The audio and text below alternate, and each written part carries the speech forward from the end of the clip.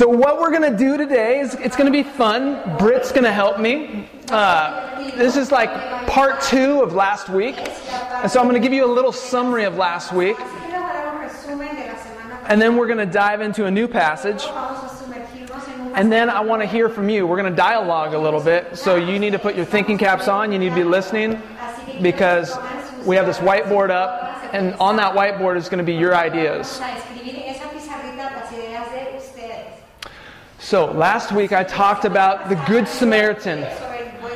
And one of my friends told me that the Good Samaritan is probably the most problematic title for the passage because goodness is what kept the priest, the Levite, from doing good. And so he recommends that you call the passage the Compassionate Samaritan. And so I don't know if you remember, but this jerk came up to Jesus. Remember this lawyer? Jerko? What's jerk in Spanish? Okay, I need to learn that one. Okay, so this jerk came up to Jesus and was like, what do I do to inherit eternal life? And he was trying to test Jesus. He was trying to trap Jesus. And Jesus said, I don't need to answer it. You answer it. You know. And so Jesus said, what did the law say? What does it say? And the guy said, you shall love the Lord your God with all your heart, soul, mind, and strength, and your neighbor as yourself. And so Jesus said, you answered correctly. Good job. You and go do likewise. And the guy was a little uncomfortable with it because he thought he got the first half of the commandment, loving God with all your heart, soul, mind, and strength.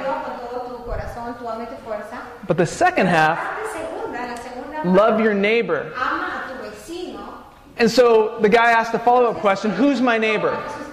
In other words, what I talked about last week, he was trying to categorize people. He wanted to love people that were like him, people that were easy to love.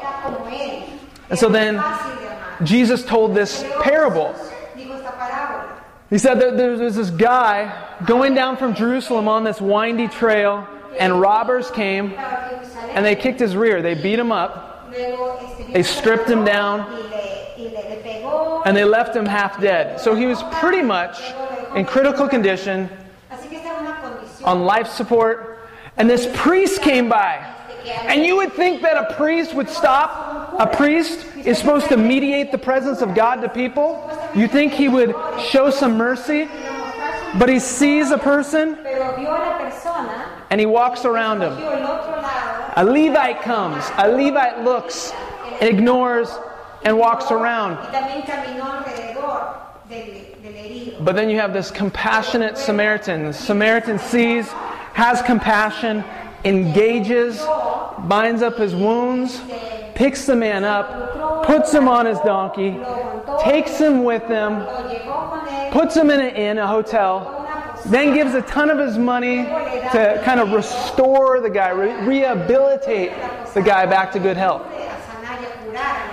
Now I said, what did that compassionate Samaritan have that the priest and the Levite did not? Or what did the priest and the Levite have that the compassionate Samaritan did not? And what I said was self-righteousness.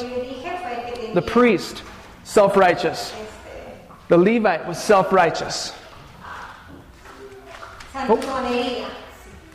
So what I said last week, the main enemy, the main killer of compassion is self-righteousness. Now, over the last few weeks, this has blown my mind. I feel like God has revealed to me the major issue that's been in my heart that I thought I had dealt with. Because I always thought of self-righteousness as a vertical issue. In other words, I know that my Christianity is not checkbox. I know that it's not about do's and don'ts. I knew that I couldn't have a facade of godliness, so I knew it was this relationship. And so I feel like over the last few years, I tried to rid my life of self-righteousness. I tried to take down the facade of godliness, of the legalism, of the religion. But I didn't realize the massive horizontal implications for my self-righteousness. Because some of the things that I've done is as I feel righteous, I declare other people unrighteous, unworthy, undeserving. I think of myself as unique, different, special.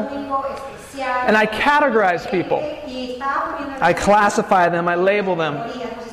You see, what self-righteousness does is you make yourself, you think you're unique, special, privileged, blessed, and you start looking at other people, and you don't see them as people anymore. You see them as issues. You see them as problems. So, like I said last week, compassion is the ability to put yourself in someone else's shoes. Remember what I did with the shoes? It's like you got someone's shoes, and for a moment you climb in them, right? And you think, what is it like to wear their shoes?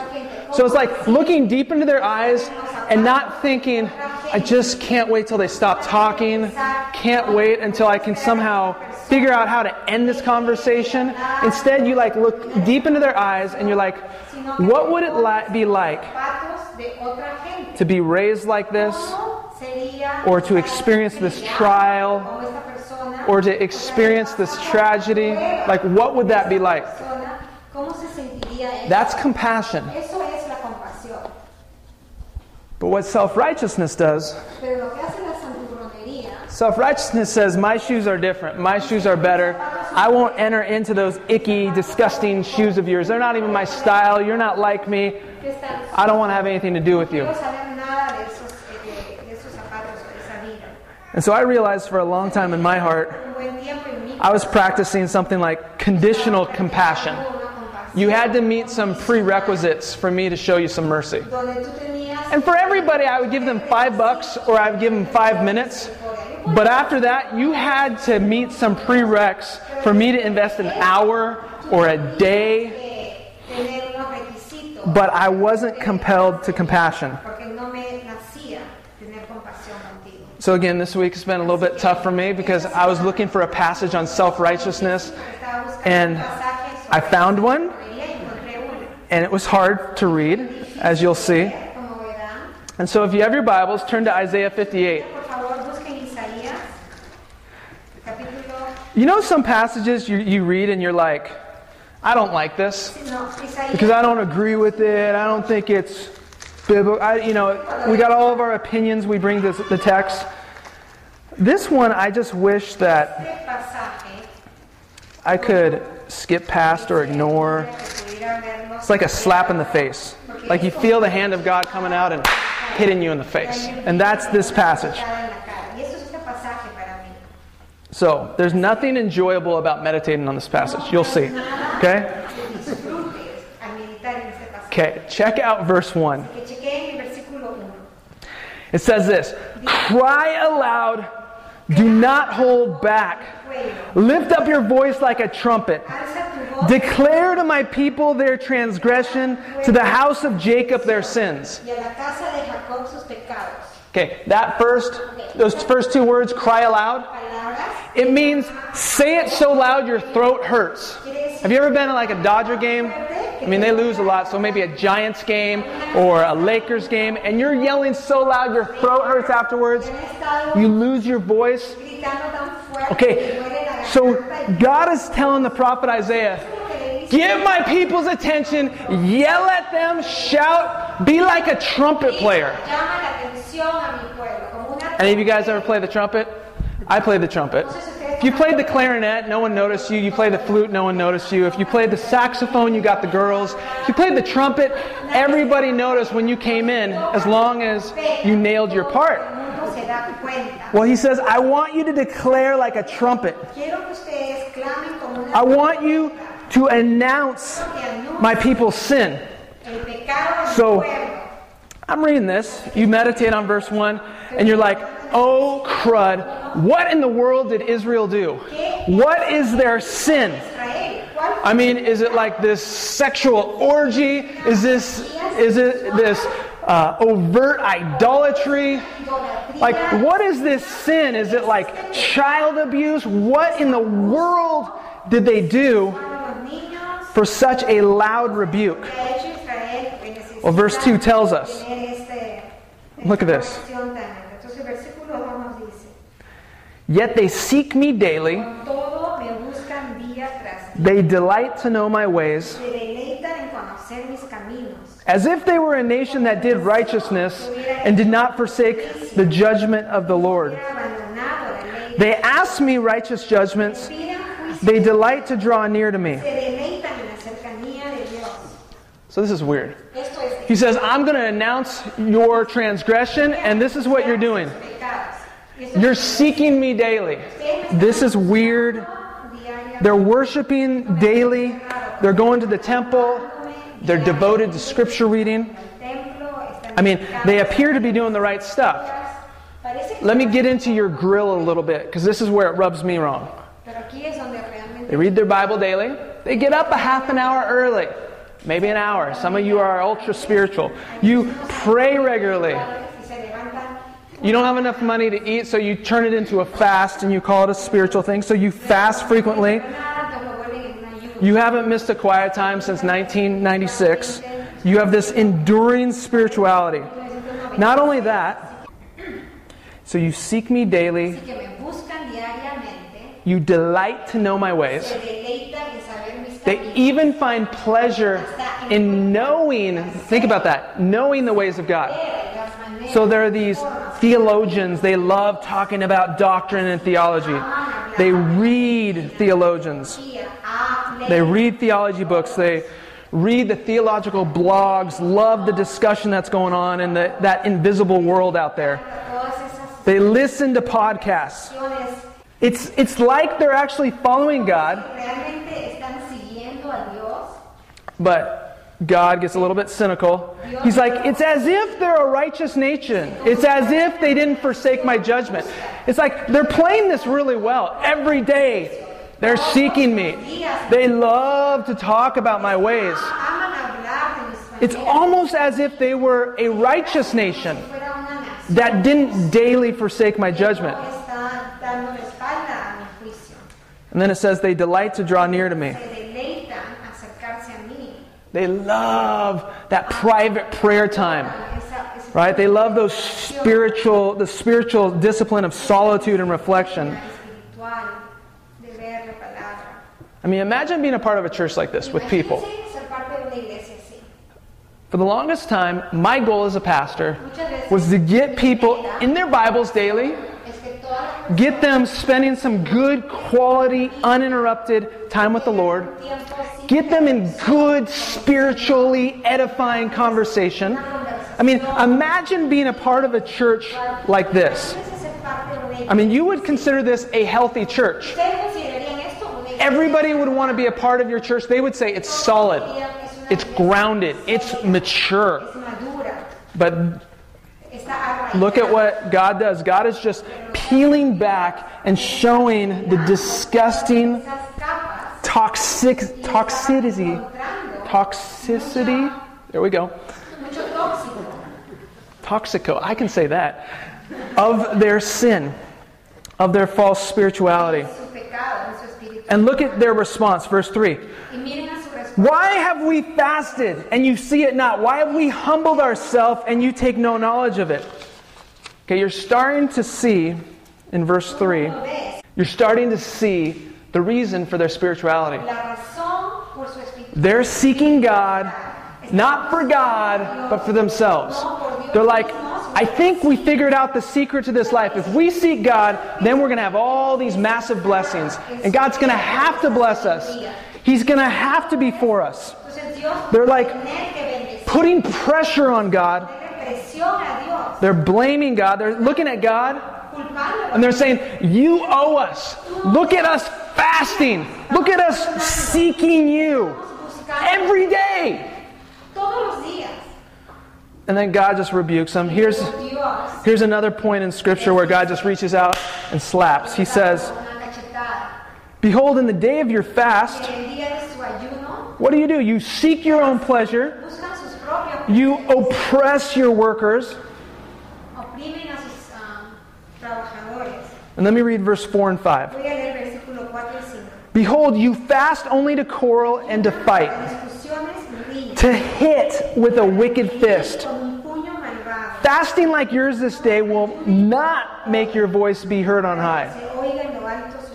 Is such the fast that I choose? A day for a person to humble himself? It is to bow down his head like a reed and to spread out sackcloth and ashes under him? Will you call this a fast, a day acceptable to the Lord? So what you see here is that these people are massively self-absorbed. Fasting is what? An emptying of yourself. You're pouring yourself out so that you can more tightly grip the things of God. And all they're doing is they're appearing to fast. They're putting on the garb of it. They're putting on sackcloth. They're putting on ashes. Dust on their face. And they're like, God, look at us. We are acting so well. You should be persuaded. You should be convinced to bless us. And God is disgusted with this. So do you realize, think about this. Your practice of God, the way in which you seek God, may not be pleasing to God. We know this. But do you notice that there's some times in your life where you kind of like are doing everything right, but you still are not like loving people? It's like you're like, I just want to go away from them and read my Bible. And there's something okay with that, to get filled up, but you're like, you would so much rather read a theological book than live out that theology. You'd so much rather pray for people than spend time with people.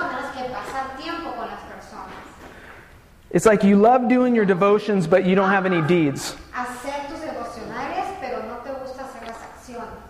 And this is something I've talked to some of the people in my neighborhood about that were part of the church and left the church, is that they're like, I see them on Sundays and they look ultra spiritual, but then I see them on Mondays. Does your piety or your godliness or your worship on Sunday produce a passion for justice on Monday? Do you see it translating? Because for these people, it wasn't. Because I would say that true godliness should result in an explosion of social activity, an explosion of justice and practical mercy. The way one guy put it is, a concern for social justice is the true symptom of having a relationship with God. So, look at verse 6. Verse 6. Perfect. I'm going to skip around in this passage so that you see the type of fast that God is calling the people to. It says in verse 6, is not this the fast that I choose? To loose the bonds of wickedness, to undo the straps of the yoke, to let the oppressed go free, to break every yoke. Is it not to share your bread with the hungry, bring the homeless poor into your house? When you seek the naked to cover them and not to hide yourself from your own flesh? Now jump down to the latter half of verse 9. If you take away the yoke from your midst, the pointing of the finger and speaking of wickedness, and this gets intense. Verse 10. If you pour yourself out for the hungry and satisfy the desire of the afflicted. This is crazy. This is the type of fast. For you to forsake food is easy. It's annoying. 2 or 3 p.m. you start getting grumpy and grouchy. You don't want to be around people. But honestly, it's easy because there's an end in sight. You know, you come to the end of yourself when you fast. You realize a lot of your weaknesses. But if you really want to pour yourself out, like really empty yourself, try engaging in this. This would be a true fast. This type of fast would be harder than a 40-day fast. Guaranteed. 40 days without food. My mother-in-law's done it twice. It's hard, but try 40 days of this, where you are putting yourself in someone else's shoes, not to lift the yoke. It's like, let me come alongside of you, brother, and help. No, to break the yoke. It's talking about entering into the social systems and breaking them and destroying them. Look at verse 10. Pouring yourself out? That sucks. That's not having some cute little McDonald's coupons to pass out to people or to take somebody and get them a $10 meal. Pour yourself out for the hungry. Talk about a fast that's painful. Satisfy the desire of the afflicted. Not just kind of like encourage them, but thinking, okay, I'm putting myself in their shoes. What would they want? What are their desires? Not what are their needs. This is one step up. What are their desires? This is so depressing for me. Because you know what it does? You know what symbolic gestures are? Symbolic gestures are where you give $5, you give 5 minutes, and guess what? You feel better about yourself. Your hands didn't get that dirty. It wasn't that time consuming, that involved, that costly. Those are symbolic gestures of spirituality. But what God is calling us to is, I want you to so get in their shoes that you feel the yoke of this system, this oppression, this injustice. I want you to feel it. And I want you to bring redemption. I want you to bring social change. So, this is what I want to do. I want to bring Britt up. And I want to hear from you guys. This is what we're going to do for like 5-10 minutes. I want you to put some flesh, so to speak, to verse 6, 7, 9, and 10. Because I could say, break the bonds of wickedness. That's like 30,000 feet. That's big picture, the yoke. Let the oppressed go free. Verse 6. But as you think of Lanark Park, as you think of the apartments surrounding the community of people around Lanark Park, as you think of Canoga Park, what are some of these yokes? Who are some of these oppressed? Who are some of the afflicted? So, speak to me. As you think of Living Stones Church, and as you think of the community that you're in, how are you to enter in to be a people that practice a fast like this? A people of social change.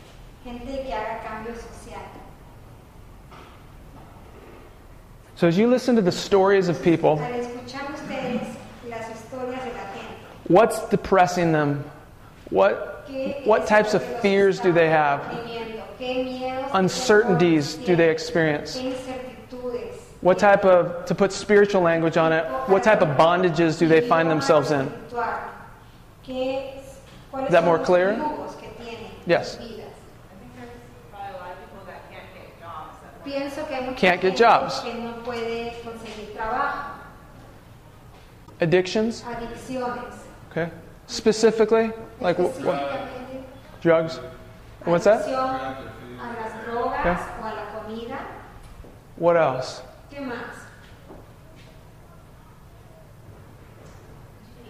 Education. What about education? Schools in this area are crowded. So education is poor. The kids don't get the attention they need. Los niños no reciben esa atención que necesitan. Anything else? ¿Algo Yes. más? ¿Sí? Immigration? Inmigración. Okay. Specifically, what with immigration? Like they might be undocumented. Okay. Tal vez los indocumentados. Some of the injustices with the immigration and Injusticias con la inmigración. the lack of privileges. Yeah, to be able to maybe. Anything else? A couple more. Broken families? Familias que están quebrantadas. When you say broken, Tal vez Fatherless, okay. niños que no saben lo que es tener un padre en la casa. the housing system specifically? La vivienda. All right. Good. So it sounds like you guys know this neighborhood. So in other words, Como que ustedes conocen este vecindario.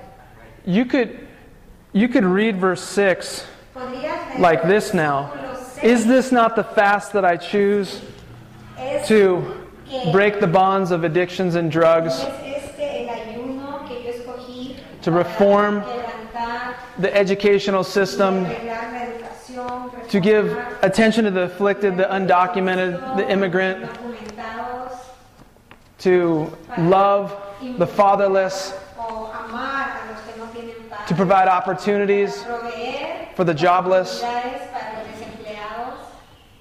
In other words, this, Esto, you devote yourself to this, si es que this will be more taxing, more grueling, more time consuming, more emptying of yourself than any cute 48 hour fast. I'm not saying you shouldn't fast, we are to fast, de comida, but do you see, 40 horas, if the purpose of fasting is emptying yourself of food for a time in order to pick up the heart of God, don't you think that this corazón de would also likewise do that? You have to literally lay down your desires and pick up other people's desires. Literalmente ponemos nuestros deseos I mean, en el suelo para talk about gaining the heart of God. Try it this week. I'm going to fast from my own privileges, from my own advantages, de mis propios privilegios. and instead what I'm going to do is I'm going to I'm going to consume the desires of the underprivileged, of those that are easily taken advantage of, those that have experienced massive injustices. So this is the type of fast that's being talked about here in this passage. And so, what I've done in the past is I haven't engaged in this. Instead, I've just kind of provided some stopgap solutions. It's like this. Let me put it in medical terms. You tell me if this is right, Britt. You see somebody that comes into the emergency room and they're bleeding out, okay? They're they have a gash, they have a wound. They're bleeding out and they're like, help me. Or say you look at their ankle and it's shattered, it's smashed. And you're reading their vitals and they're dying, and you're listening to the bondage, you're listening to how broken they are, and you're like, I'm going to pull out a Band-Aid. I'm a trained medical professional. I'm going to pull out a Band-Aid, and let's just stick this on here. Let's just stick this on. You good? I did my part. I did my symbolic. I feel better about myself. You feel better? Okay, good. Scurry on out of here. I can't see any more blood. It's too much for me. It's too costly. But we feel better because we've done something. Let me rip this off now. And the way I heard one guy do it is this. One guy explained it like this. Is that picture every community like fabric. But because of sin, we'll see if my P90X has been working. I actually pre-ripped this. Sin rips apart communities. Okay? Maybe it's pornography, as our friends next door are involved in. Maybe it's drugs. Maybe it's alcohol. Maybe it's broken families.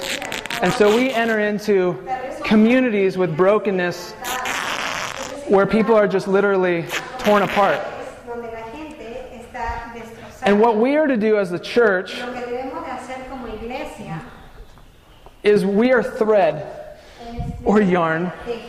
I didn't know how to do this illustration. Yarn isn't meant to mend cloth, but go with me. And what we're supposed to do as the church is we're to thread ourselves through. We're to use all of ourselves, thread ourselves through, invest ourselves in fully, trying to think of the word, fully delve into the neighborhood and bring healing, bring restoration, bring mending to the neighborhood that we're in. That's what we're called to do. But so often we like stand back and we're like, dude, you're pretty screwed up. It sucks to be you. Your life is just all torn up. And we don't want to get too involved because guess what happens? When we get involved, when we start threading ourselves through the fabric of the community, guess what? We become part of the community, right? And there's no going back. We're investing the entirety of ourselves, our desires, our life, our money, our ambitions. And this more or less is what God has called us to. Is this not what Jesus did? We know that God has a heart for the poor. God has a heart for the homeless, for the afflicted. And what did Jesus do? He became poor. He didn't just go and reach the poor. He became poor. He was born in a feed trough. He was homeless, right? So think about that. People without homes are more similar. They identify more with Jesus, right? Jesus had no place to lay his head. Think of those that are oppressed. Jesus became oppressed. He became the victim of injustice. God was not immune to the injustice of the world. He felt it. I mean, let's put some historical terminology on this. Jesus Christ was lynched. He was mobbed. He was strung up. And then he was assassinated. The greatest injustice, namely the crucifixion of Jesus, brought about the greatest justice. Because what did he do? He plunged himself into the community and he threaded his glory, he threaded himself into the lives of the people he was trying to reach. And so God's looking at these self-righteous Israelites. God's looking at those of us in here like me that are very self-righteous. I think I have it together. I know my theology. I've read some theology books. I've taught theology. I know the discussions. I know the rights and wrongs. I could teach a class on a lot of the Bible passages in the Bible. But is God crying out to you as loud as a stinking trumpet blast and saying, you've missed it? Has not your godliness produced a social concern, a practical mercy? Are you not passionate for compassion? Because often what we do is we privatize our faith and we treat it as this personal lifestyle choice of saying no to certain things and saying yes to other things. And we disconnect, we snip off any social responsibility that might be in front of us. The way one guy put it is this, Jonathan Edwards. He says, Christian love disposes a person to be public-spirited. A man of right spirit is a man of not of narrow or private views, but he's greatly concerned for the good of the community to which he belongs, particularly the city in which he resides.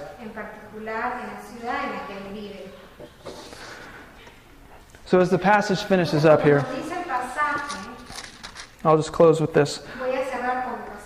These people, they were crying out to God. They're like, God, look at all these hoops we're jumping through. We're doing all the right things. We're praying. We're seeking you. But where are you? We're crying out to you and you're not hearing us. Well, God says, devote yourself to these things. Fast like this. Allow this to be your spirituality.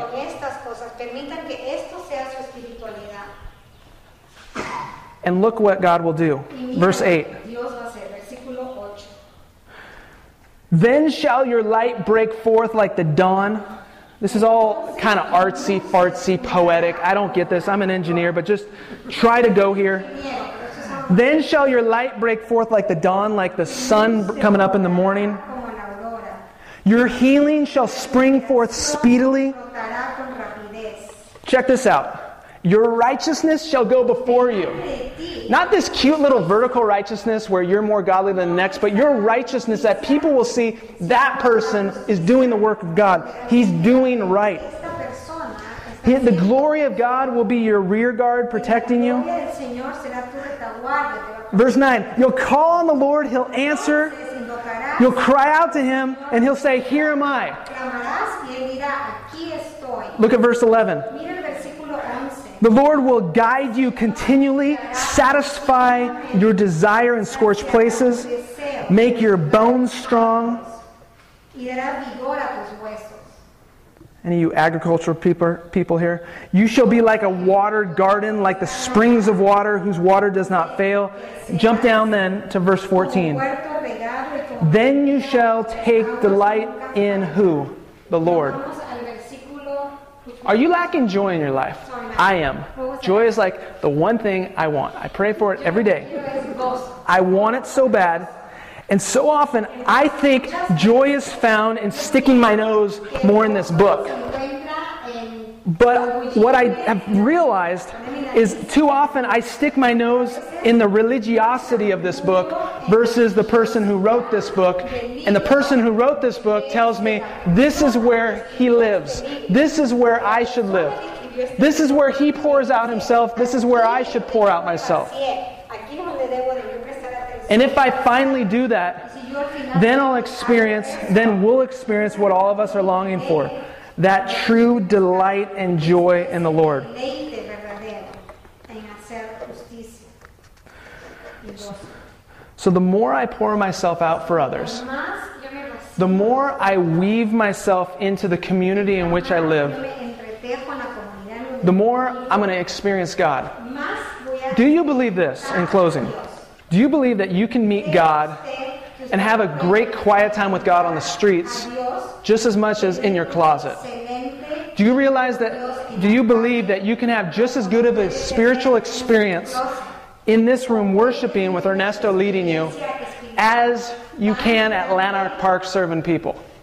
Do you believe that? Because us spiritual people here, you know, like I'm bagging on a lot of my friends, not you guys. Me. Us spiritual people were like, I want a place that has this cool worship. Yours is amazing. Cool worship, the great lights. Tu alabanza es I want a place that teaches the doctrines of God and all this junk, honestly. And they're like, that's how I'm going to grow spiritually. así es como voy a crecer espiritualmente. But could it be that you will meet God Que usted puede encontrar in that worship center, in that sanctuary, versus what the churches typically una iglesia encourage the mature to do? típicamente You guys are all familiar with this passage, and I'll close with this statement. acercarse a Dios. Pero voy a cerrar ahora con Jesus will say to those on his left, depart from me, you cursed, into eternal fire, que se haré. prepared for the devil and his angels. Check this out. Where was Jesus? Was he in the temple? Was Jesus ¿Dónde estaba Jesús? was Jesus in the prayer closet? ¿En el templo o estaba en el Not saying those things are bad. Don't go there with me. Don't rebuke me afterwards for that. No vayan ahí con Where was he? I was hungry. Jesús. He personifies himself. He says, I was hungry. You gave me no food.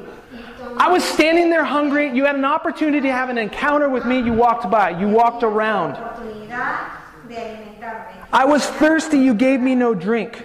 I was a stranger. Literally, I was an immigrant. Fui un extraño. And you did not welcome me. No me diste I was naked. You did not clothe me. Sick and in prison. And you did not visit me. bendición. No me And he'll say, depart from me. I never knew you. diré. Aléjate. Do you realize this book, as you're in it, as you spend those devotion times, if it doesn't push you there, you got to change what you're doing. You have to. Tienes. If your time with the Lord, no matter how cute or great you think it is, could it be just like the most spiritually selfish thing you're engaged in? Puede ser el momento más egoísta. Or what if you're reading, you're spending that 5-10 minutes with the Lord, and you put it aside and you're like, I gotta go love. I got to go take on the burdens of those around me. I got to go feed the hungry. If that's the result, the produce, if that's what causes, if that's what happens after you spend time with Jesus, then you're really spending time with Jesus. So we're going to do a song, right? Okay. Ernie, you can come on up. Ernie, you know about this song, right? Could you explain it a little bit? Okay. So let me pray for us. And I'd encourage you to listen to the words of this song. Father, we want to meet you. We want to enjoy you just for you. We want to meet you in the lives of others. Lord, bless our time when we're in the Word, when we're praying in our prayer closet. We pray that you'd meet us there and stir us, compel us to go out and to love other people. Lord, I pray against my own tendency just to do symbolic gestures or just to do the quickest act of service or the least costly act of service or the least time-consuming, demanding act of service. Help me, help us instead to just pour ourselves out, empty ourselves, surrender our lives to the lives of other people. And we pray these things in the name of Jesus. Amen.